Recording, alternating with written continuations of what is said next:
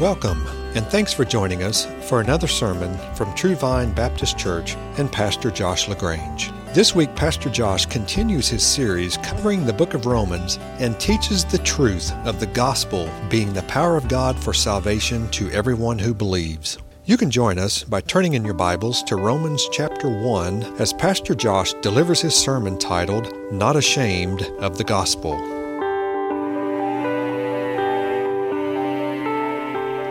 All right, let's turn our attention to the Word, Romans chapter 1. We're going to read verses 16 and 17. We've now finished up two paragraphs, kind of two sections, ready to start this third paragraph, only two verses in this paragraph. Let's read it together and then we'll pray. Verse 16, "For I am not ashamed of the gospel, for it is the power of God for salvation to everyone who believes, to the Jew first and also to the Greek. For in it the righteousness of God is revealed from faith to faith. As it is written, but the righteous man shall live by faith." Please bow with me and let's ask for God's help. Oh, our Father, God, we come to you and bow and ask for your grace right now. Lord, please, everything that we're going to need in this time, Lord, to benefit, to be changed in whatever way it is that we need. Father, I ask, Lord, that you will come and you will give grace. I ask, God, that you will give the full power that your gospel has, the power of your Holy Spirit to come and bring change. Your gospel takes those that are not yet right with you, those that are not in Christ, and awakens, brings life, creates faith, converts the soul. I ask God that that'll happen. God, I pray somebody is justified, somebody comes to faith in Christ this morning. Father, and we pray also for your people. God, you tell us that your gospel is also what transforms, what brings growth in holiness, transformation. We ask that it'll do that, oh God. Please give me help in everything that I need to preach. Bless all of us, oh God, as we sit beneath you to worship, draw near to you, and hear from you through your word. Please, God, bless in this time. We ask these things through Christ. Amen. Martin Luther hated these verses. It's a little shocking for a time. It was a year ago this month that we were in the midst of a series on the Reformation, because last October marked the 500th anniversary of the day that Martin Luther nailed what was called the 95 Theses to the door of the church at Wittenberg, sparking what we refer to as the Protestant Reformation. If you don't know about that, and when I talk about that, that sounds strange to you, you can get on our website, follow the links to past sermons, look those up, and even if you just listen to the first one in that series, you would understand the storyline of what this was going on. But while Luther was still a priest in the Catholic Church, he had been brought up under a system of teaching. A system of teaching of how it is we have eternal life. How it is we're right with God. And the system of teaching that he had been raised in was a system that taught we're made right with God. We receive this salvation that we need by faith in Christ, but plus good works, participation in the religious sacraments. A system that taught that we, over the course of time, in the doing of good works, we get closer and closer to being right with God. The gaining of merit, the earning of righteousness to come to a place that hopefully we then come to where we are right with God. Now, I'm going to tell you that is not what the Bible teaches. But this is all he had ever heard. And so when he heard the word gospel, in his mind he thought of the gospel he was taught. And so while still under that belief, that being the only system he had ever been exposed to, he began to study the book of Romans. And the book of Romans perplexed him. Because in more than 20 places in the book of Romans, the way of truth, the way of God has conflict with that system. A system of believing that by good works we are made right with God. And he came to verses 16 and 17 in his study. He would read through the entire book, be perplexed, read through it again, can't figure out how do the pieces fit together. And verses 16 and 17 in particular, by his own confession, some of his writings, he says he hated these verses. He didn't want to, but he found his soul perplexed and frustrated. Because here is Paul speaking words of joy over the gospel. In his mind, he's going, the only thing we learn by this message is that I'm foul, God is righteous, and I'm condemned. What's so good about that? Where's the joy in this? He actually describes that he would pound his Bible in frustration over not understanding how this can be good news, how Paul can be excited about what we're told about God's righteousness. But then there was one day when it happened. The pieces fell together in his mind. The way that the book comes together in all of its different parts and showing the glorious gospel that is there, he suddenly understood it, and he says that the key to him understanding all of it was Romans 1:17.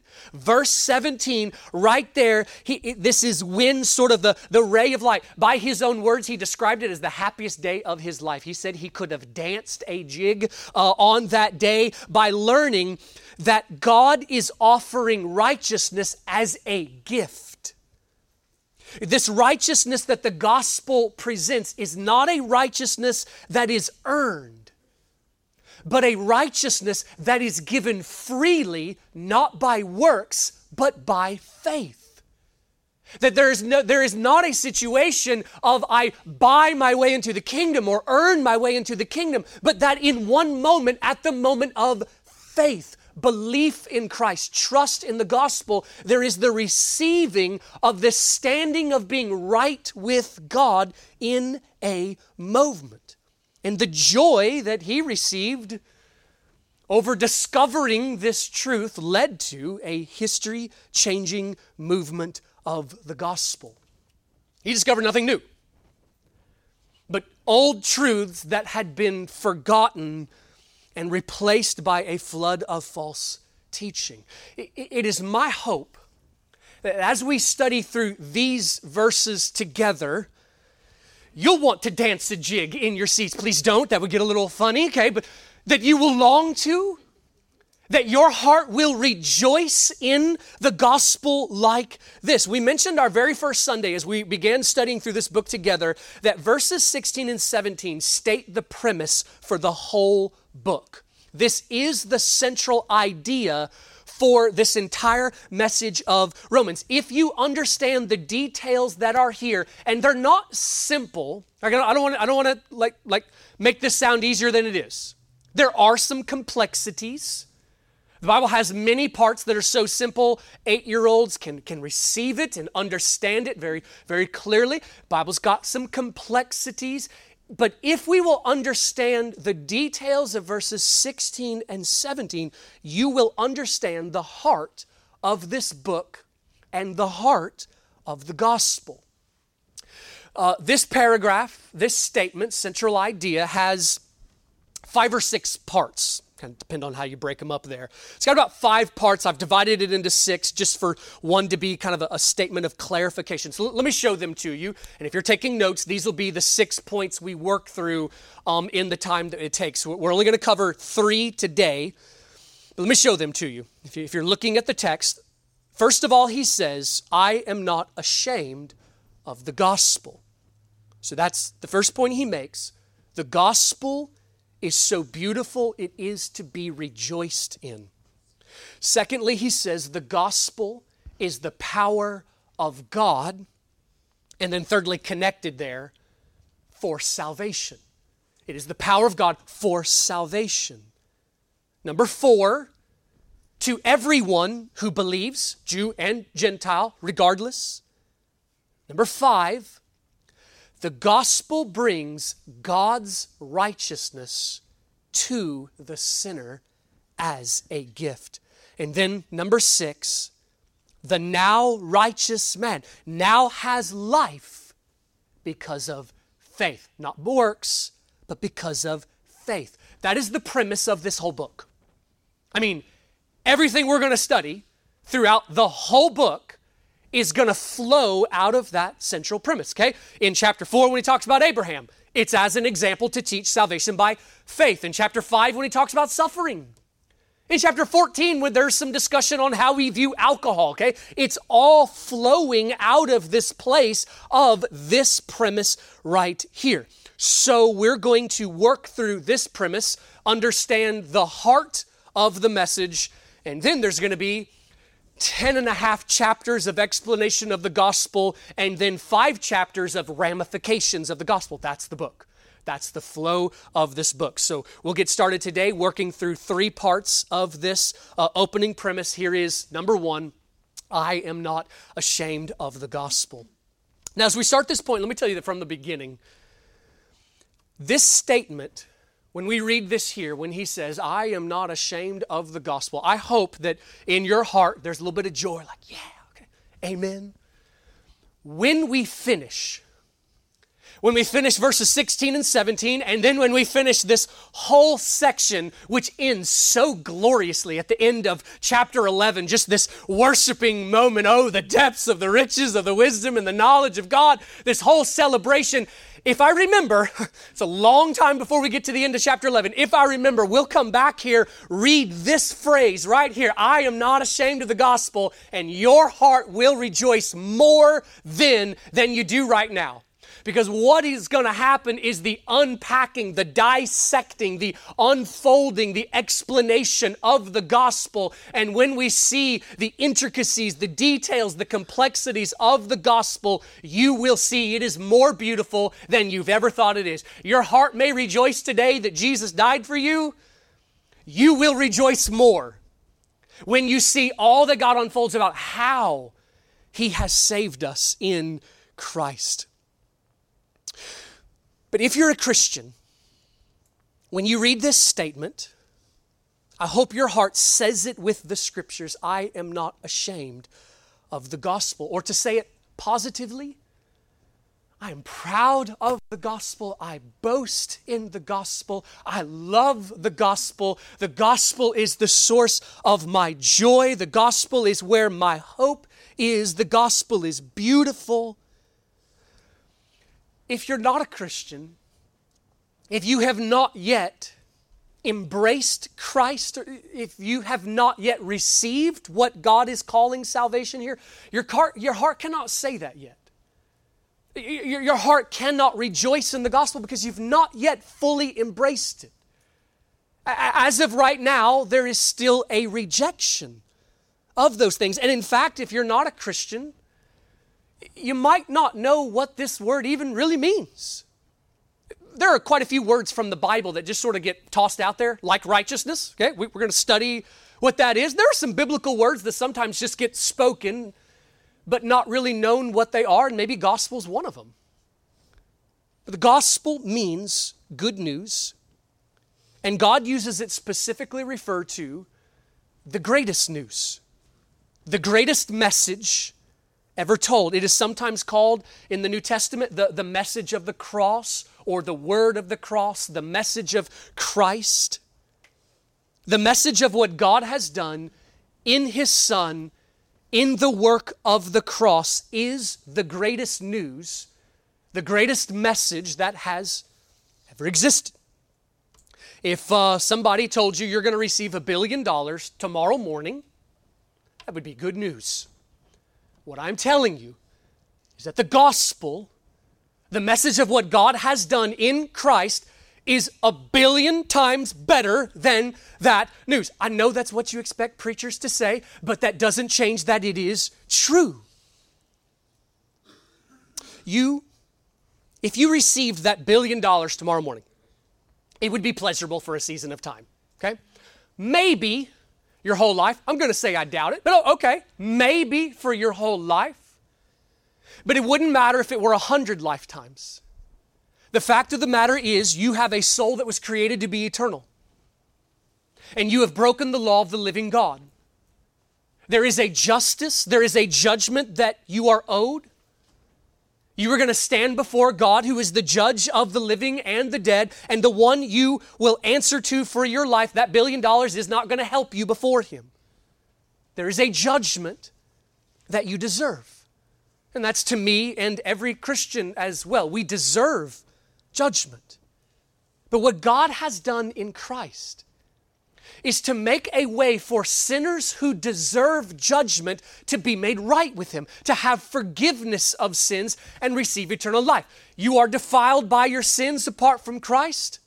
There is wrath that is coming to you, but if the sins are taken care of, if the wrath that is owed to you is placed onto Christ and you are accepted by the living God, then that means you're in a position that you can have eternal life in the presence of God. And this is what God has done in Christ. And the way that you receive that is not by a system of works. It's not by a system of religion. As much as we want you to be here on Sunday mornings, God doesn't have a book up in heaven where He's like, all right, once they reach 1,000 Sundays of church attendance, that's it. Then you're in heaven. That's not how it works. The way that it works is God gives this right standing with Him, the full forgiveness of sins, the promise of eternal life in a moment, at the moment of the heart turning to Christ in, this is what is so critical, faith. Faith.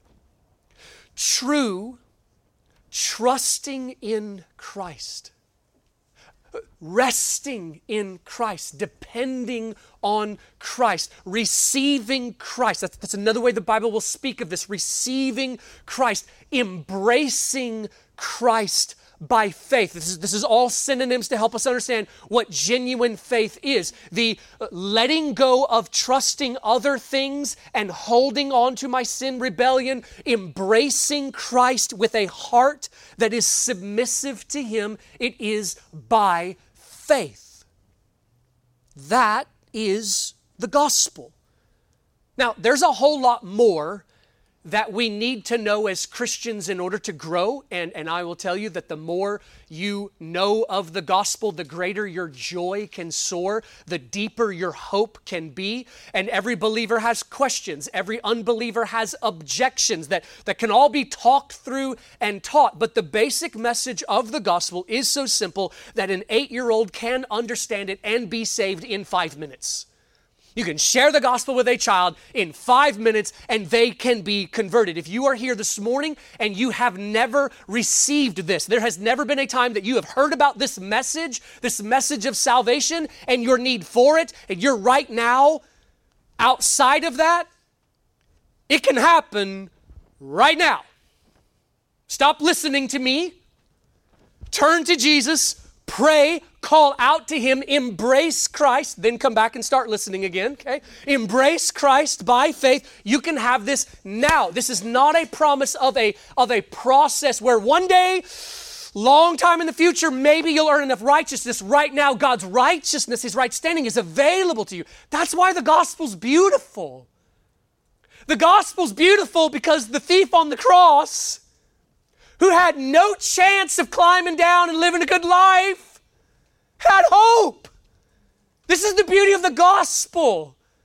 The gospel's beautiful to the foul, to the defiled, like me, to have forgiveness of sins. The gospel is beautiful because God has in Christ made a way to Him. And so if you are not a Christian, you cannot yet love the gospel because you've not yet believed the gospel. And to Christian, you can say this: I love the gospel, I'm not ashamed of the gospel, but it is a reality that we face temptation to be embarrassed about the gospel. We face the temptation for the gospel to become old news, like the jeweler who works around diamonds every single day for those diamonds not to be as exciting as what they once were, we Christians face the temptation to, over time, joy and zeal that we once had about the gospel, for it to fade. It is going to take work for our joy in the gospel to sustain. And we also know that there are ways that we're tempted to be embarrassed by the gospel. There are ways that intimidation from the world we feel a pressure to cower, and at worst it can lead to moments that we downright deny the gospel. Now I want to be careful even as I say that. I don't want to give the impression like that's just okay, just another sin. If you were to read Matthew chapter 10, verses 26 to 33, you could jot that down in your notes if you're taking notes. That's the passage where Jesus talks about, you must confess me before men. If you deny me before men, I will deny you before my Father who is in heaven. But if you confess me before men, I will confess you before my Father and before the angels of heaven. Jesus puts some serious weight to this whole thing of not denying him, not denying the gospel. By the way, if you were wondering today, will the sermon be on baptism because there is a baptism? No, but here's a 30-second little snippet. This is one of the reasons why baptism matters like it does. Baptism is the great act whereby we take the Jesus name tag and declare, I'm a Christian and I really mean it. I intend to follow after Christ. But you know that as Christians, there are these moments where we sometimes stay silent out of pressure. I'm also glad that not only did Jesus give us Matthew 10 and the bold statements that he makes about needing to confess him, but we're also shown the example of Peter, who had a moment of falling to temptation and denying Christ. I'm glad we see Peter repent and be restored. That's hope for us. I'm glad it's not one and done or I'd be done. I've had those moments I wish I could get back. But if you think about the scenario, imagine a young man sitting in psychology class. The professor makes a statement about sexuality not being a choice, hardwired in chemically. People have no control over it. And then someone in the class makes a snide comment about those Christians and their stupidity of believing otherwise, and the rest of the class giggles along, shakes their head in derision at the Christian worldview. That young man can be overwhelmed by fear, sit there in a sense of quiet, afraid to raise his hand and defend the scriptures at that moment, kind of being afraid to be found out as a Christian. In that moment, he has been ashamed, he has been embarrassed. Not so much maybe particularly of the gospel, but of truths of the word. And there are hundreds of individual truths from the Bible that the world will hate. And Christians, we can be tempted to be embarrassed about, but the central message of the Bible, the central message that sums up all of God's word and all that God is about from history is the gospel. And the world's disgust with the things of God really does find its central hatred in the gospel. I know that sounds like a strong way of saying it, but it is the truth. The world will hate that the gospel declares that you are unclean. You're not okay. You're not beautiful. You're not special. And you are not a good person. The gospel declares that I and you deserve a punishment that is far greater than jail. The gospel declares that you who are without Christ, and that includes any who are in this room right now, I don't know your hearts, I don't know where you are, but if you think of this as a joke, you are facing an eternity of the wrath of God burning forever and ever. Are you starting to get a sense of why the gospel is hated? The world has even developed its own cliches that are taught as gospel truths. I am beautiful no matter what. I am a good person. I have a good heart. I'm special. I'm enough. I'm so enough. And the gospel declares that every single one of those cliches is a lie. The gospel is offensive to the prideful heart. The gospel is offensive, listen to me, not because it should be. It shouldn't be offensive. The gospel is offensive because before we come to Christ in our natural state, we don't see ourselves as we ought to. We see ourselves according to pride. We see ourselves according to a lofty view of ourselves. The gospel confronts all of that. 1 Corinthians chapter 1, you can turn there if you like, or just listen to it read. 1 Corinthians 1:18 says this, "For the word of the cross is foolishness to those who are perishing, but to us who are being saved, it is the power of God." The world thinks of it as absurd, and different eras, generations, and even pockets of cultures have all had different parts of the gospel they found absurd.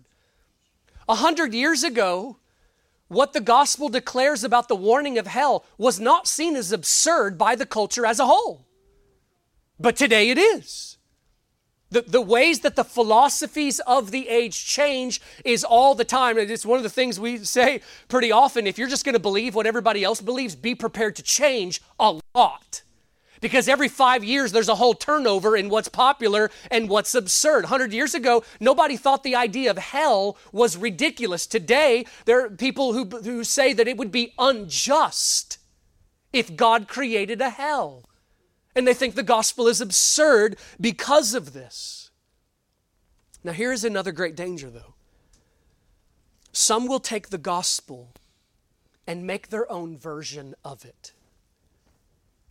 And I don't say this to try to be condemning. There's a wrong way to talk about error that's out there under the name of Christianity. There's a way to be real harsh and judgmental and for us to feel real elevated and snide, okay? Like we got to be real careful that we don't do that, but at the same time, we do have the job of pointing out error. Churches will sometimes explain God in a way that sounds like the kind of God that an unbeliever would want. A God who is only loving. He just really wants to be my big grandpa in the sky.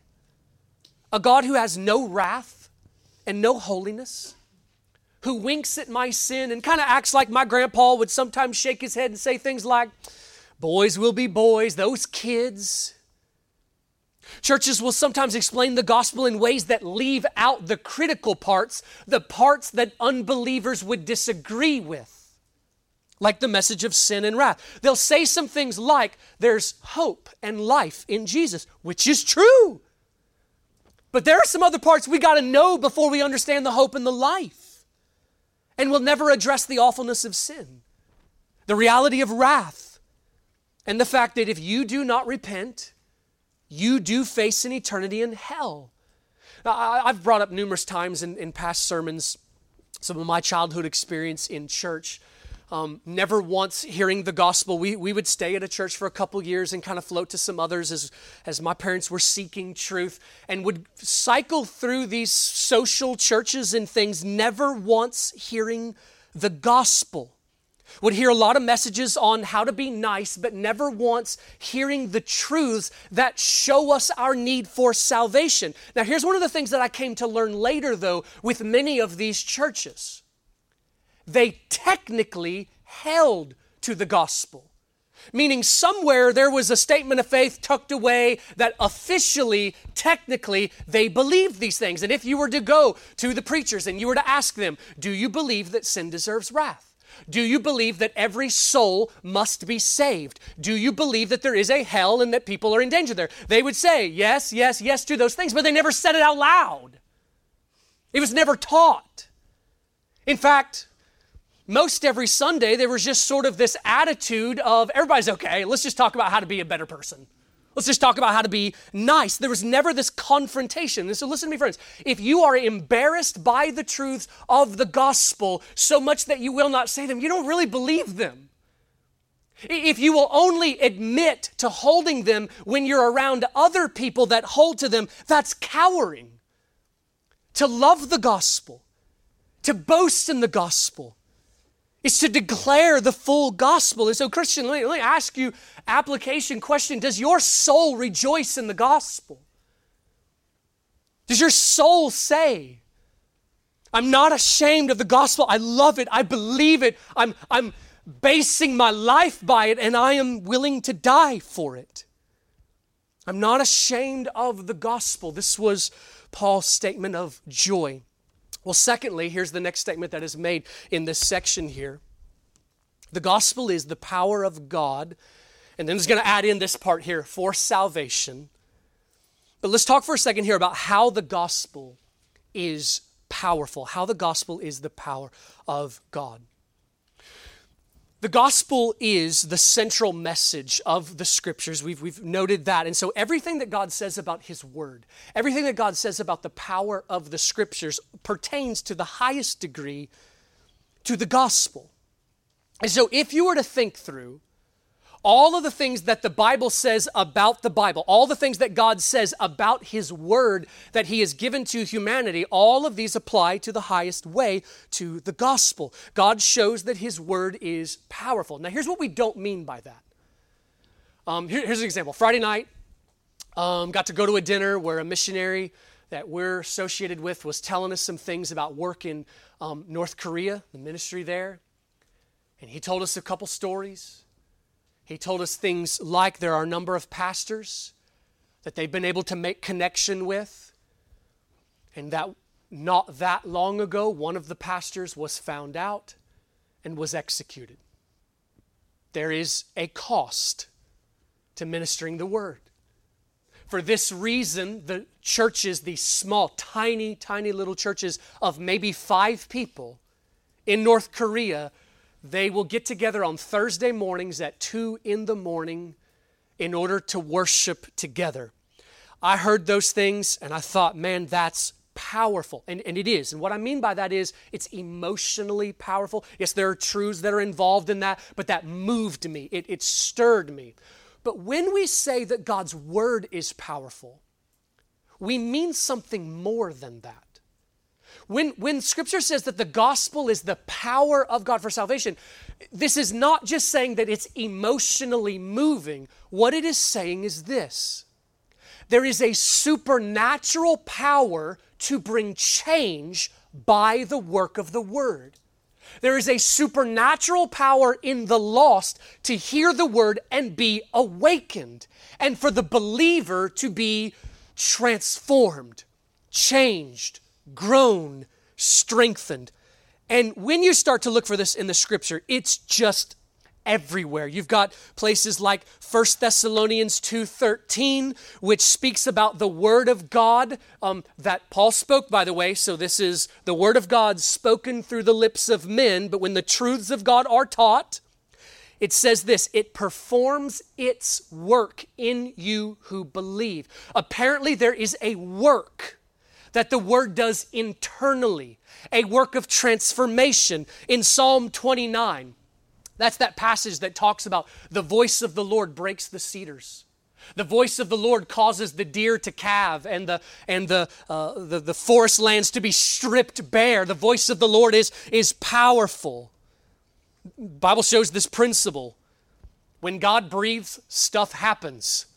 Universes are created by the word of God. Hebrews 1:3. Jesus is upholding the cosmos by the word of his power. Okay, why do the planets stay in their orbit? Why do the cosmos obey the laws that God has put on them? Because Jesus is telling them to, okay? The word of God is powerful. You've got that passage in Ezekiel 37. It's one of the most well-known passages in Ezekiel. We'll get there in our scripture reading.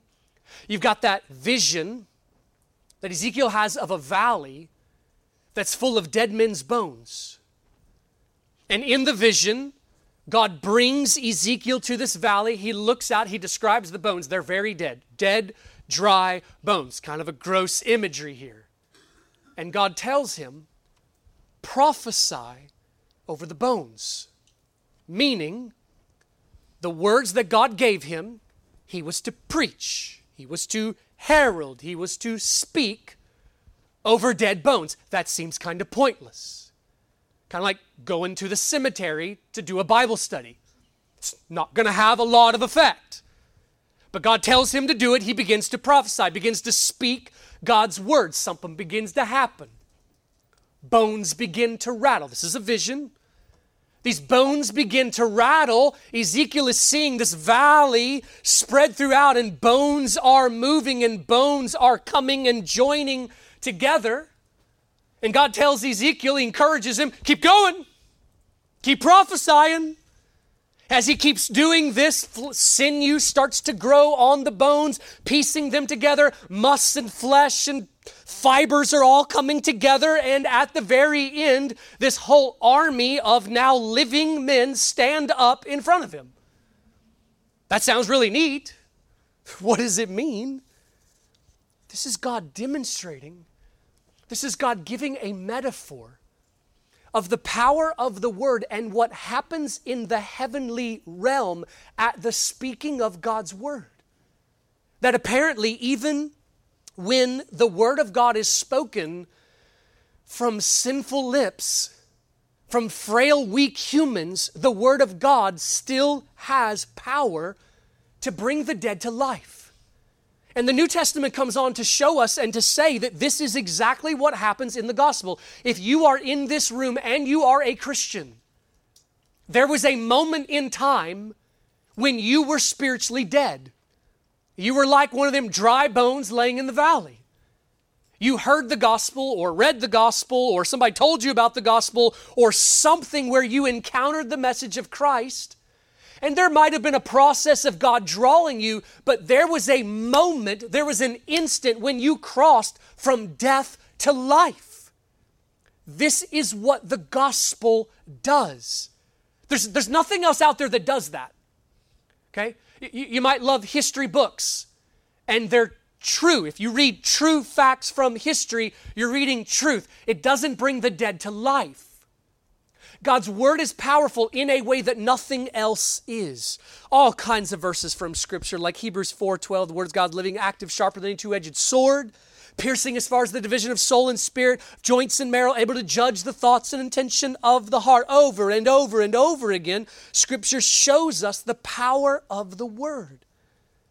So when Scripture says that the gospel is the power of God for salvation, my mind says, yeah. I see it over and over. I've seen it in my life. And on a regular basis in the church family, we see the power of the word and the gospel to transform. What's that statement? I'm not yet where I want to be, but thank God I'm not who I used to be. The word of God has a transforming effect of bringing us to life and then in strengthening in Him. The gospel is the power of God to salvation. Now, there are a lot of applications from that. There's a whole list of ways that this matters in our lives. Number one, Christian, whenever we speak the gospel, we need to stop doubting it. We need to stop thinking in our heads as we share the gospel with someone that maybe we're thinking, never going to believe. We need to see the power of the gospel. And let me also say this, church family, as a word that kind of gets to the heart of why we do what we do in the way that we do. This is why. This is what forms the basis for what we are about as a church family. This forms the beliefs of why there are ministries we take part in, why there are things we don't do, how we do church life. Our trust is not in creative efforts we can come up with. We are completely trusting in the power of the gospel to do what only it can do. That's why we do the ministries that we do. That's why we value so highly some of these ministries of things like that get us into schools. You know, we sometimes get asked about why. I just love the fact that we have just an army of gospel workers in this church in all kinds of areas, but I can tell you that particularly the ministries we have in the schools here, we've got an army of wives who could be doing a lot of other things, but are investing themselves to going into the schools and teaching the gospel. And you should hear the way that sometimes people speak to them, speak to us.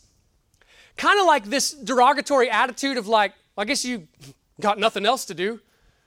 And they mean that. Like, I guess, everybody needs something to do. Everybody's got to fill their time with something. Glad you got time and nothing else to do, so you can come in here and do this. I can tell you right now, my wife falls into bed exhausted every single day. She ain't bored looking for things to do. Sometimes I want to respond when people, sort of have this idea, well, preachers, they just walk around church all week and then they prepare a sermon for work one day. Sometimes I want to be like, I am sometimes so stressed out, I physically shake. I'm not bored. I'm not looking for something else to do. We do not do this because we have nothing else. We do this because the gospel is the power of God for salvation. There are hundreds of souls, hundreds of souls that God has opened up a door. We get to share the gospel. They're going to stand before God. Life comes one way, Christ. They must be righteous before Him. The gospel is the power of God for salvation. This forms why we do what we do. God tells us what He wants the church to look like. He tells us what He wants the church to be doing. And every time, it's always centered around the Word. It's always centered around the spiritual life, the Word and prayer. And as a church, anything that we ever do that takes away from work of the Word will become an obstacle, even if it's an okay thing. I just want you to think about this. I want you to think about some church situations. I don't believe this is the case here. We've fought very hard to try to create a culture based on our theology. It's not perfect. We're still working to get there, but there are some things I'm very grateful for. But think about some church settings that you've seen as a reality. Some of my brothers in the ministry who will tell me about some of the difficulties and challenging they're facing. It sounds a lot like this. The church that they're at over the last 100 years has developed 65 different things. Programs, ministries, events, time fillers a lot of times. A lot of times that's what they are. They're not evil. Church's not getting together having seances. It's not evil. It's a time filler kind of thing. And the pastor gets hired at the church and he finds he has responsibilities in about 64 of these things. And this is kind of oversimplifying it, but sometimes not by very much. That pastor spends his week in, week out, doing two things.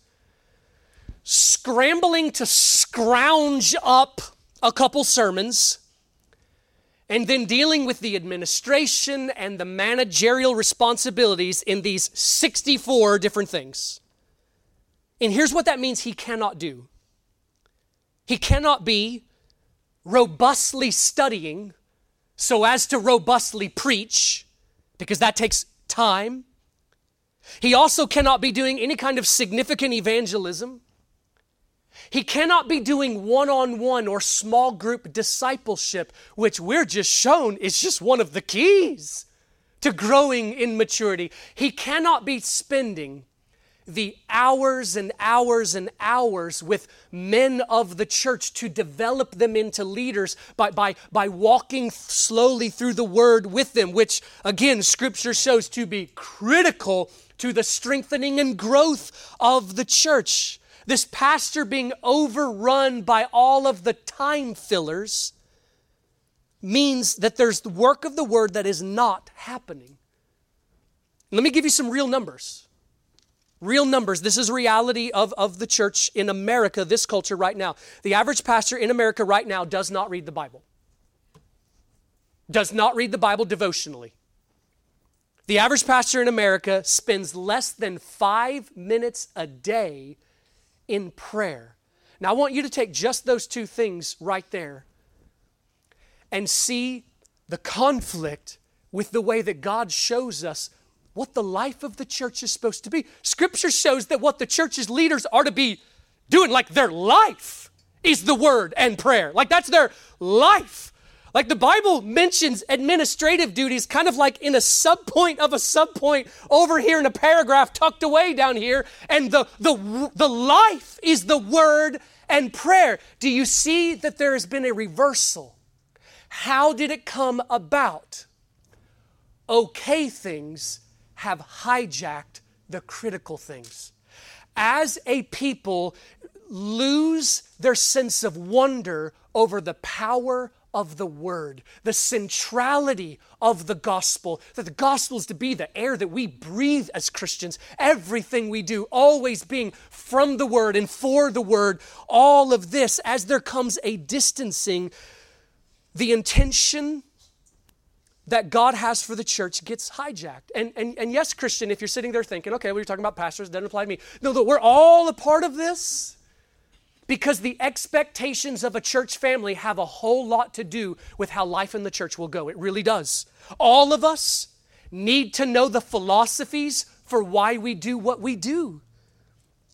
One of the reasons I've known some brothers in ministry who have tried to rework life in the church family to be more gospel-centered, word-centered, only to be met by a lynching mob at a business meeting. Screaming out, my grandma baked pies for that festival. And there is a denial and a refusal to center life in the Word. And so every single one of us, friends, we need to understand what God wants our lives to look like. Our last men's specific Bible study that we did on Wednesday night, we looked at Deuteronomy 6 and the call for fathers to be speaking of the Word all throughout the day. When you lie down, when you rise up, when you're walking, when you're sitting, when you're going, when you're all this. And one of the points we made is, it's not just for fathers. Does it make sense? This is what God wants the Christian's life to look like. A life revolving around the Word. And what we do as a church has to be like this. What we are seeing is a leaving of Jesus' instructions for what the Christian life ought to look like, the power of the Word, and what the church ought to be doing isn't working out real well. It isn't working out real well. Sometimes folks will make a suggestion of something we could do, and I'm not knocking the suggestions, please bring suggestions, but sometimes it's worded like, the church down the street's doing it this way, and I'm thinking, that is not an encouragement for me to want to imitate that. The average church in America right now is in decline. Every denomination except 2 in this culture are in decline. The drifting from word centrality, gospel-centered life and ministry, well, go figure, it's not working out well. Trying to do things our own way and hijacking the centrality of the gospel is leading to disciples not being made. The life of the church is to be revolving around the Word. The Word is our life. The gospel is our life. And good things can keep us from that which is life. Well, here's one last quick point. Number 3. So we said the gospel is the power of God, and then we're just going to emphasize this last part, for salvation. The gospel is the power of God for salvation. The gospel is not the power of God to make you rich.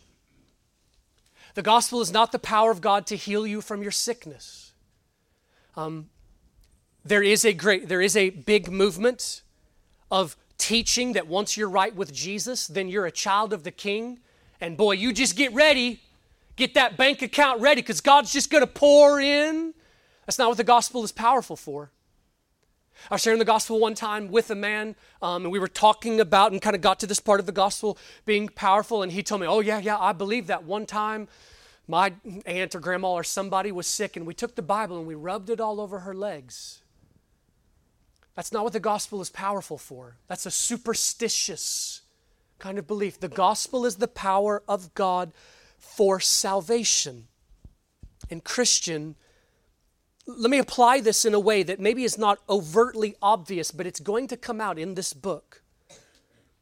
We've just made a bunch of points here about how the gospel converts, but do you see how many texts of the Bible, including this one, say something in addition for the Christian? The gospel is how you are converted, and the gospel is how you are kept. Now, I imagine that statement might be a little unsettling for some. Just wait, I'm going to unsettle you even more. Because there are some ways that even in gospel preaching churches that honor God, there are some wrong ideas that sometimes do get passed on about how salvation works. So I'm going to unsettle you a little bit. But look at verse 15, Romans 1:15. Back up for a second here. Paul says, "So for my part, I am eager to preach the gospel to you also who are in Rome." Who's Paul talking to? The believers. Do you understand what he's saying? I want to come preach the gospel to you Christians. He's going to come preach to the lost. But he is very much saying here, I want to come to you Christians and preach the gospel. Wait a second, Paul. Don't you know that's not how this works? Paul, sit down. Let me instruct you a little bit here. Paul, the way that this works is you preach the gospel to the lost and then to believers, then you move on to all the other stuff that they need. You move on past the gospel. I think to that, Paul would say, 1 Corinthians 1:18, which we just read a second ago. Listen to the very specific wording.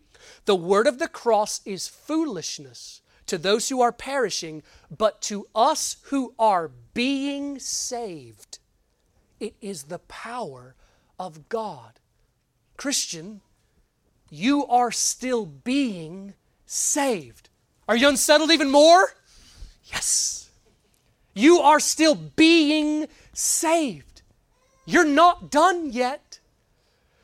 Wait a second, Pastor. Didn't Jesus say things like, once you're saved, you can never lose your salvation? Yes, he did. Amen. And the same Jesus who said that no one can pluck you out of my Father's hand also said, he who endures till the end will be saved. These truths are always placed together in Scripture, and we will get in trouble if we remove them and separate them and only talk about one of them. The gospel is how you are converted, and in a moment. The gospel is how you are brought into this grace of salvation. But listen to me, Christian. The gospel is going to bring you all the way home. The gospel brings you into grace, and the gospel is going to take you all the way there. Your salvation isn't done. You've received forgiveness, acceptance, and the promise, and 40 some other things. But your salvation isn't done until the day of judgment is finished. You have been wrapped in the robes of Christ, glorified body and soul, and you take your first step onto that pristine ground. Then your salvation is done. And the gospel that saved you, justified you, is the gospel that is going to carry you all the way through that gate. We never stop needing the gospel. You are never going to grow to a point where you're like, all right, now that I'm mature, now I can move on to the other stuff. The most mature place you will ever be in your walk is when you love the gospel the most and it's what you want the most. Give me more of understanding of how God has saved me. Christian, you're going to keep needing the gospel in all of its details. And for you who have not yet embraced the gospel, I talk about this salvation, and maybe that seems like a foreign, weird thing to you. Please hear me. You have a need that is greater than any other need. This need is so great that Jesus said it's worth losing your house, land, possessions, friends, family, jobs, esteem, and even your life to get this one thing. Matthew 16, for what will it profit a man if he gains the whole world and forfeits his soul? Or what will a man give in exchange for his soul? Now, let me put you at ease here for a second. Your soul is only in danger if you've sinned. Let me take away your ease. You've sinned. Since that is all of us, there is something that your soul needs. And God has provided for it in Christ. And God calls this deliverance that your soul needs from sin and the effects of sin, out of wrath and into salvation. This is what Christ has done. Out of wrath and into grace. Out of estranged from God and into fellowship with God. From unrighteous to a right standing with God. So look to Christ. Embrace Him by faith. Turn away from all of the ways you've trusted in anything else, including yourself, and trust only in Christ. Call out to God in prayer, and then tell somebody. And then God says, follow this up by showing it to the world and confessing it in baptism. And if you want help with that, if you got questions about that, please find me after the service, or Pastor Ben. Talk with us about how you can know Christ. Let me close this in prayer. Oh God in heaven, we love you, and just find ourselves saying thank you for Christ after the end of like every Sunday as we consider your word and some other way that what you've done is beautiful and glorious and for our joy. Thank you for Christ. Lord, I want to pray that we as a church family will be gospel-centered, mission-minded, put these things into practice. We will be an evangelistic church. We will be a factory making disciples, raising up leaders and workers and laborers for your kingdom. And Father, I pray that you will use us to reach this place as well, where this community where you've placed us. Make us effective, oh God. Make us a people who rejoice in the gospel, love the gospel, and will bleed for the gospel. Please bless our day. Lord, in the time we're going to spend in eating together, thank you for providing food. Bless our time of fellowship and meal together. We pray these things in Christ's name. Amen. Thanks for listening, and we hope you enjoyed Pastor Josh LaGrange's sermon titled, Not Ashamed of the Gospel. Tune in again next week as we continue through God's Word at True Vine Baptist Church. We also invite you to like our Facebook page, follow us on Twitter at TrueVineIND, or visit our website at true-vine-baptist.org.